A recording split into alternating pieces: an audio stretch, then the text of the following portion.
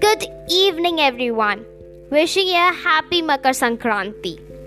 So here I am with again a beautiful poem written by me.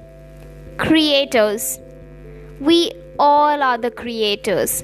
We are the world mentors, providing not only educational success, positivity in making with negativity less.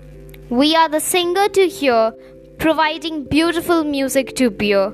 We are the poet to read, nourishing with beautiful message to heed. We are the sport person to play, giving encouragement to all every day. We are the actor to entertain, ignoring all the inner pain. Parents, it is a humble request.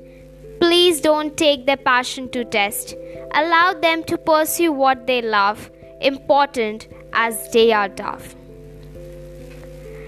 We often kill our passion in order to get educational success, which is not right. We all needs to prepare academically very well in order to achieve success, but it never said it that we should leave our passion. Go for the passion, because once you go for it, you are ready to nourish. On this auspicious day of Makar Sankranti, I launched my third book.